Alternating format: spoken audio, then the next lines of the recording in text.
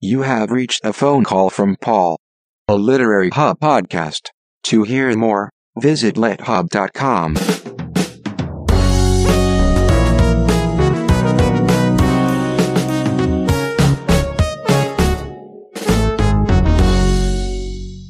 Paul Holdengraber's conversation with Simon Winchester. Hello? Hello, is this Simon Winchester? Yes, it is. Simon, what a pleasure to speak to you. Well, thank you so much, Paul. Tell me, what am I interrupting? What are you in the middle of, except for waiting for my call, of course? Well, what I've seriously been doing is, it's going to sound really bizarre, but looking into how turbine blades in jet engines are cooled, because, as you may know, a turbine blade operates in a stream of gas that is hotter than the melting point of the blade. So what stops them melting? And that's what I've been reading about and telephoning people about today. It's a very elaborate technology. This book you're writing about has a fantastically interesting title, and I'm curious what this title actually Well, I have means. to say to you, Paul, I sort of change the title almost every day. Oh, really? So, yes, because the title of a book is so a difficult thing to get right, I think.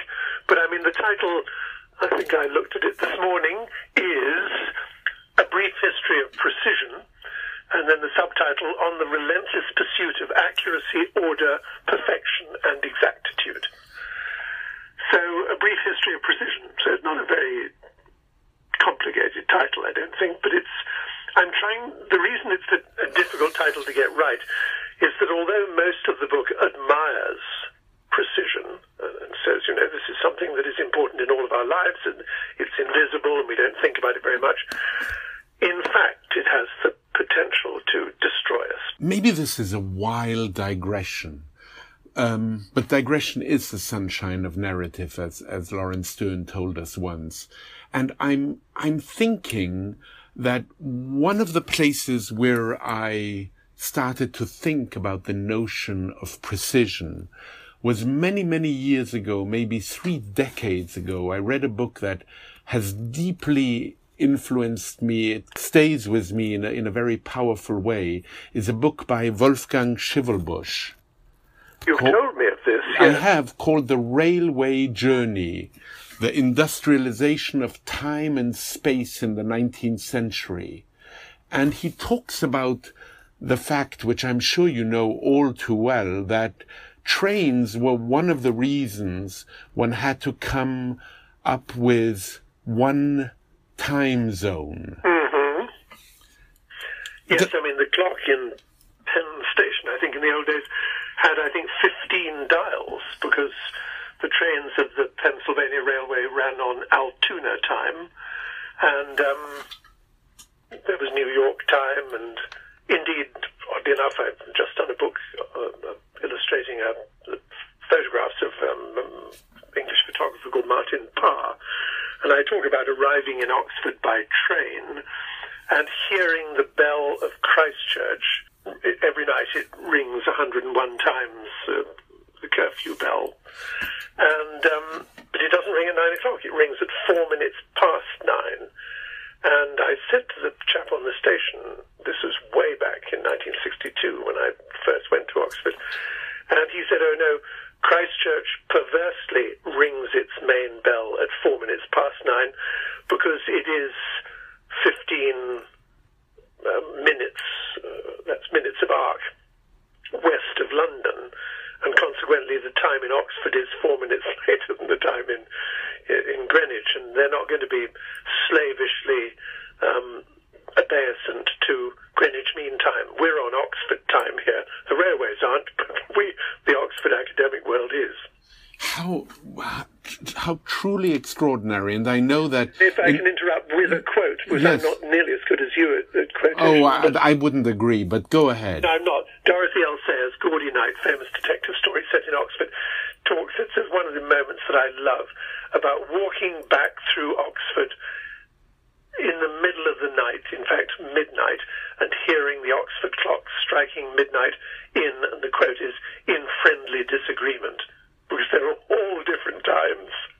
And that friendly disagreement is what Chivelbush talks about in this great book, where the friendly disagreement really ended up in really unfriendly accidents. So that before the Greenwich Mean Time, trains were running on their own schedules. And so that created havoc. Now, I do want to ask you a little bit more about the Martin Parr introduction, because I love his photographs. They are quite mean sometimes, as when they photograph tourists in particular, as I recall. And I'm wondering what angle you're taking and what book you're prefacing. Well, this is a book called Oxford, being published by Oxford University Press in association with the Bodleian Library. Basically, Bodlei's librarian is currently a man called Richard Ovenden. One of his many interests is photography, and he likes Martin. I mean, Martin, as you have indicated, is a somewhat controversial photographer, but Richard likes him and rang him 3 or 4 years ago and said, would you like to spend a year, courtesy of the Bodleian, in Oxford, taking photographs of the university, not of the town, but of the university. And Martin, very generously said yes, and I would love it if a book eventuated, and if it did, I'd like my mate Simon to write the 25,000 words to go with it as an afterword or an essay or a foreword or something like that. I didn't wait until he had taken all of his pictures, because I didn't want to, as it were, write to picture. I didn't want my book to be a series of, as it were, captions. So I wrote my own essay, and what I did, and we'll see what the critics have to say, was basically to walk people through my 3 years there, from 63 to 66, reading geology. And it presents, of a certain time anyway, a reasonably good cross-section of everything that Oxford stands for. I mean, I joined all the appropriate societies, you know, the Debating Society and the Exploration Society and I think I joined the Communist Society. And so there was a lot of either politics or rumbustrous fun I rode for my college. So presenting all of that, as far as best I can remember anyway, presents a fairly good portrait, I think, of Oxford, which now I've seen Martin's pictures, it seems to complement them rather well. So we'll see what people say when it comes out in September, but I think both Martin and I are quite happy with it.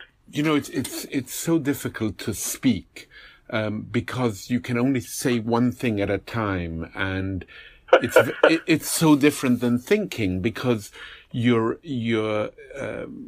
description here made me think of so many things. First of all, it made me think that the very act of walking and how important that may have been for you. It also made me think of Oxford, and a relationship to Oxford made me immediately think of a relationship you and I have to someone we love dearly. Possibly the one thing, and I don't want to take up too much of your time, but James Morris, as he was when I first encountered him, changed my life utterly. I mean, I was a geologist. I graduated from Oxford in 1966, and I went off to work in Uganda. And I was keen on mountain climbing, not a very good one, but I was keen. And there was a British Council library, maybe 30 or so miles from the tented encampment I lived in western Uganda on the Congo border. And I would go to this British Council library and get any books I could. And one of them, published by Faber, I think, in the 1950s, was called Coronation Everest by James Morris, of whom I'd never heard. And it was his account of being the Times of London correspondent on the expedition that got to the summit of Mount Everest in May 1953.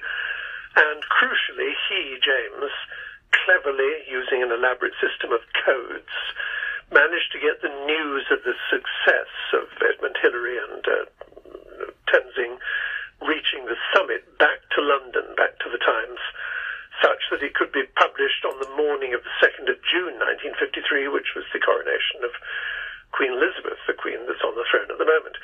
And I thought, my God, not only is this a wonderful story about mountaineering and a great adventure story, it's also about the daring-do and Machiavellian cunning that is central to the life of a working journalist, which James Morris clearly was. So I thought, I'm pretty hopeless at geology, and I think I'd like to try and be what James is. So I wrote a letter to this chap, care of his publishers, Faber and Faber, and said, Dear Mr. Morris, I'm a 21-year-old geologist living in East Africa, and I've just read and been enthralled by your book.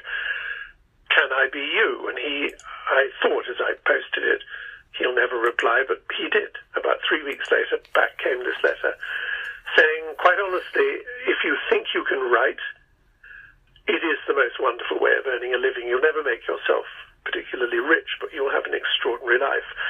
So to cut a very long story short, I left Uganda almost immediately thereafter on his say-so, came back to England, got a job on a local newspaper, wrote to him again, and he was amazed that I had taken his advice, but gave me more advice, of which the most important was never lose your sense of wonder, because you will see amazing things and meet remarkable people. Don't become world-weary and cynical. And tried to do as he said with that and other pieces of advice, and became a working journalist and joined The Guardian and went to Northern Ireland and Washington and all over the world, but never met James until 1974 August, when finally I found myself in North Wales, where he lives, and rang him up. And he said, my God, I read you every day. I'm so proud of you. It's astonishing I created you. Come and have tea. And I went and had tea with him. He'd become Jan Morris, and he was there with his wife, Elizabeth, and, Jan and I, as with you, we love Jan, and I go and see her every time I'm in Britain. And she's now 91, and Elizabeth is a little bit older. They live together. They lived together as sisters-in-law before it became legal for two women to be married. But now they are wife and wife, and happily sliding into old age. I retain this deep, deep sense of gratitude to a fellow that completely changed my life and then changed his. And the way he changed his life by becoming a woman is perhaps one of the most extraordinary stories I've ever read, Conundrum. Though I must say, Jan Morris is so much more than that one book, which she's often remembered for. It is an extraordinary story when she talks about being 2 or 3 years old and being under the piano and discovering that she as a he wasn't in the right body, she already felt. But quite apart from that, I have to tell you one story. I did phone up Jan on this series, a phone call from Paul, and she played all kinds of music for me on the call, and she was altogether delighted. And then she told me, when she listened to it, she said, Elizabeth and I sat down to listen to your radio program, and we had a cup of tea, and we kept thinking, my goodness, the BBC would never have done something like that. And she painted a whole picture of being in her living room, listening to the radio, which of course this is not in some way.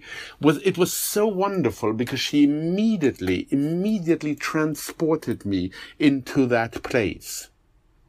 And I don't know, have you been to that place? I have never been to that place, and she's invited me. She said, come to Wales, come and come to we have a little opera series in the summer.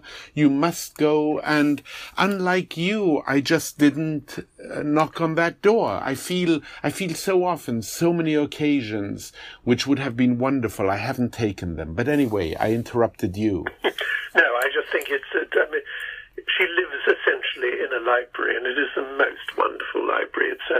She downsized, to use the modish word, many years ago.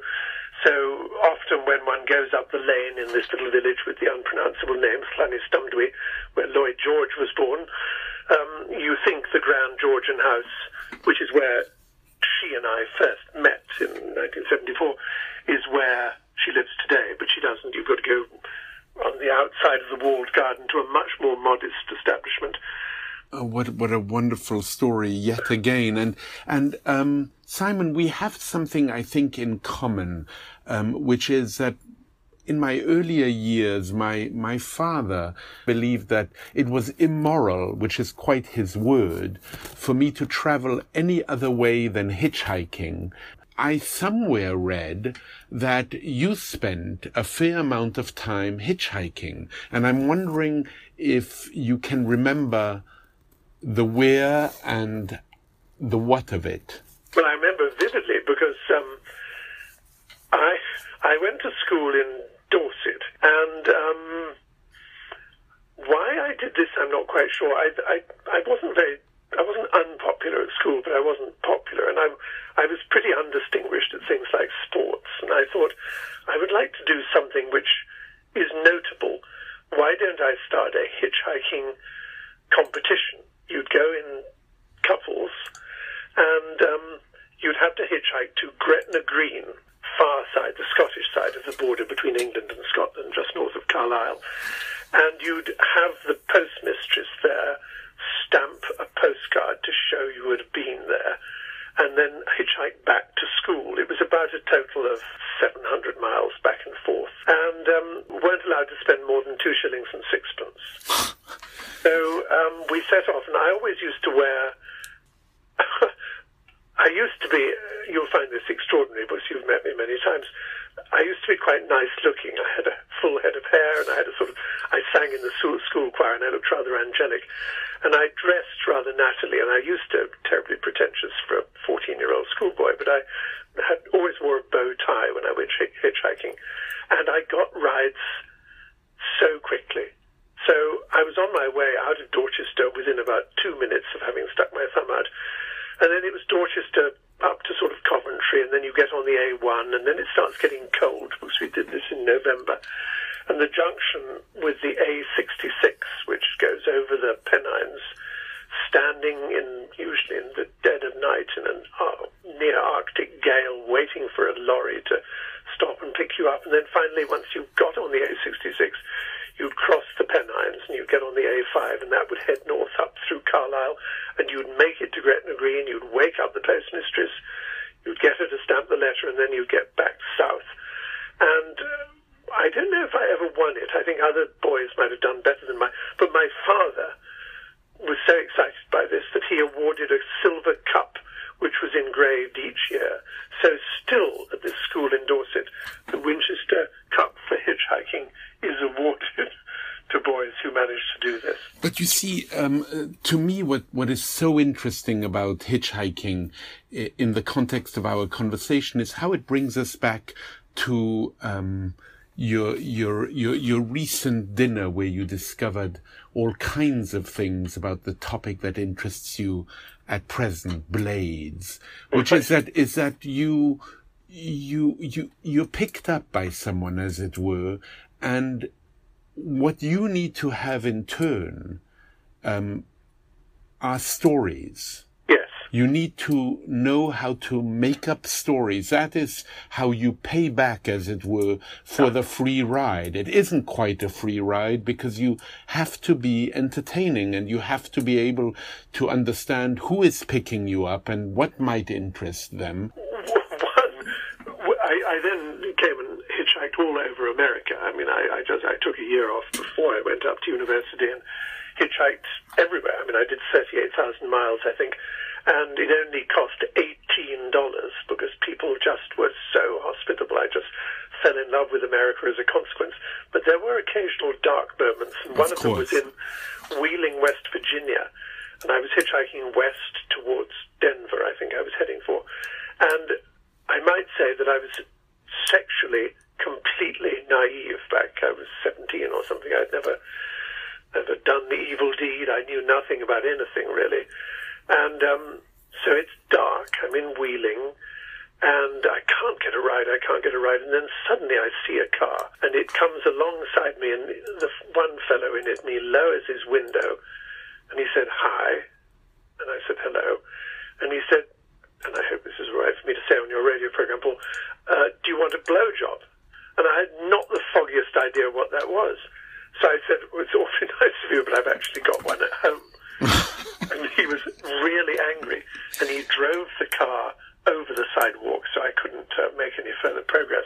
And I was terrified, and I was going climbing, and I had my ice axe on the back of my rucksack with a sort of quick-release strap, and I whipped round, and I brought it full force down on his windshield, which shattered, and I ran like the devil away from this man, and finally found a lit street, and there was a donut store or something open.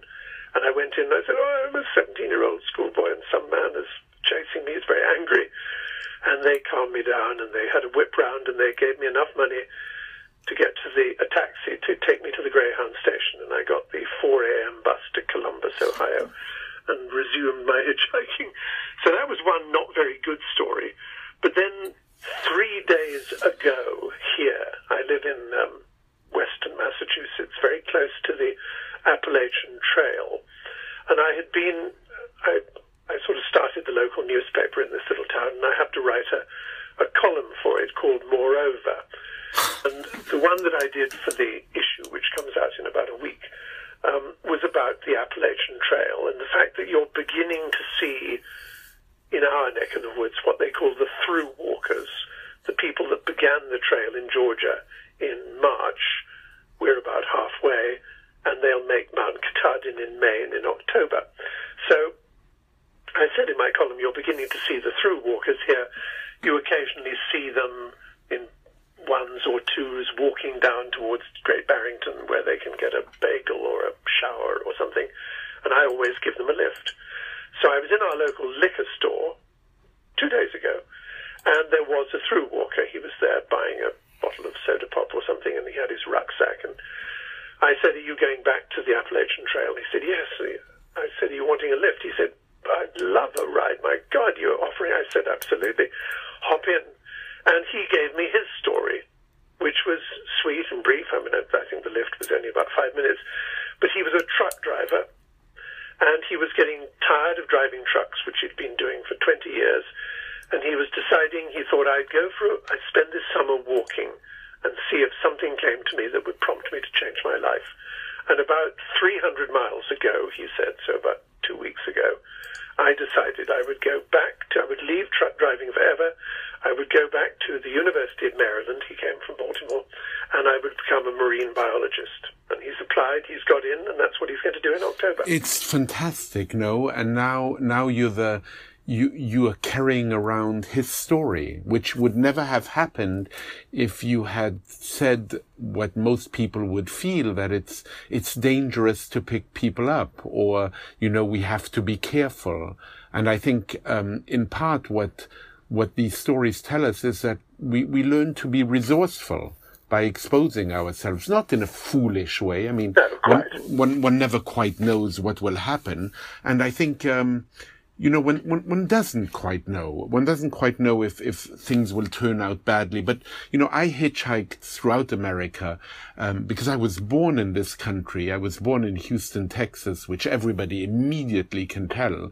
I spent 4 very important days there, the memory of which is slight. And when I turned 18, I hitchhiked around 29 states, not with $18, but with $400, which for 2.5 months was a fair amount of money, not an enormous amount of money. And the reason for not having a lot of money was so that you would have to rely on what one used to call one's wits. Yes. To find a way out of sticky situations, of which there were very few, but a few that are not dissimilar from the one you described, where you just learn either to run fast or to talk the person out of it. Right.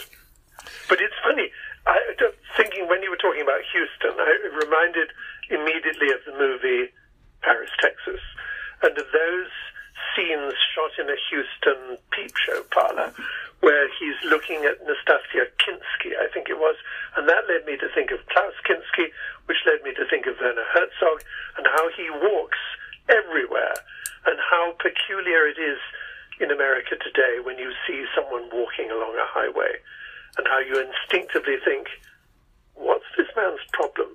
And you think the joy that he experiences in walking as does Will Self, the English novelist, where every time he arrives at Kennedy, he walks to Manhattan. Well, Werner Herzog says that one must travel by foot. Yes. And there is an ethical, moral dimension to traveling by foot.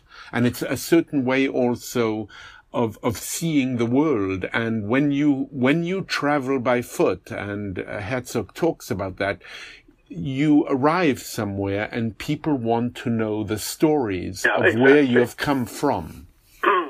So there's a deep sense of why this matters. In closing, Simon, I know how important some poetry is to you. Right. And there are a couple of poems that I could imagine you either reciting or reading. And there is one about trains, as it were, called Adelstrop by Edward Thomas. And then another poem which we will leave our listeners with. Okay. So if I remember Adelstrop, can I recite it? You must recite it. Well, okay. I mean, it's a very simple poem, and it's made all the more poignant because Edward Thomas, who wrote it, was killed shortly after, in the First World War, shortly after writing it. He never saw it published. But to me, I love railway trains. I love this particular station. Adelstrop is outside Oxford on the Oxford to Worcester main line. And it was closed down in 1966, which was effectively the year I left England. And it is such a very, very simple poem. Yes, I remember Adelstrop, the name, because one afternoon of heat, the express train drew up there, unwontedly. It was late June. The steam hissed. Someone cleared his throat. No one left and no one came on the bare platform. What I saw was Adelstrop, only the name, and willows, willow herb and grass, and meadow sweet and haycocks dry, no whit less still and lonely fair than the high cloudlets in the sky. And for that minute a blackbird sang close by, and round him, mistier, farther and farther, all the birds of Oxfordshire and Gloucestershire. It's so moving. To me, incredibly moving. It just brings back the England that I miss, and which, when I go there, doesn't exist anymore. Like the station doesn't exist. Kundera once said that a European is someone who longs for Europe. Well, I long for England, so I'm an Englishman, I don't say. Yeah, I mean, this conversation could go in many directions now, with England being where it is, but I won't take it there. I won't take it there. And, this poem was unknown to me before I asked you if there was a poem that mattered to you, and you told me this one. And I must say, in reading it last night, I found it so deeply moving. And his story, of course, incredibly moving. And I remembered, Paul Fussel's book about the First World War. It brought back all kinds of memories. Yeah. But there was one other poem that you chose and said you would love to read or recite. You may know it by heart. I was going to ask you, do you know many poems by heart? A few. I mean, those are the obvious ones, I met a traveller from an antique land who said too vast and trunkless, the Ozymandias. I know that and things. But this one, I love Philip Larkin. He was edited by the first editor I ever had at Faber was Charles Monteith, and he edited my first three books, which became totally obscure, but he edited Philip Larkin, and he said that he had more letters about Larkin when he died than of any author that he ever edited. Charles had no idea just how Larkin spoke to people, to use a modish phrase, how many ordinary people were touched by him, and I was one of those ordinary people. So the poem, it's a terribly cynical poem. It's called This Be the Verse. I mean, Larkin was a cynic, but there was so much truth to what he said, and this be the verse goes like this, if I can recall it. They fuck you up, your mum and dad. They may not mean to, but they do. They give you all the faults they had, but add some extra, just for you. But they were fucked up in their turn by old-school fools in hats and coats, who half the time were soppy stern and half at one another's throats. Man hands on misery to man. It deepens like a coastal shelf. Get out as early as you can, and don't have any kids yourself. Oh, this poem I did know. And I think it will speak to many generations in many different ways as they continue to procreate. Right. Simon, it's been, as I imagined it would be, a truly great pleasure to speak to you, and I look forward to when next we meet. We've been hitchhiking together today, and it was fun. It really was. Thank you so much, and take good care. Thank you. Bye-bye, Paul. Bye-bye. Bye-bye.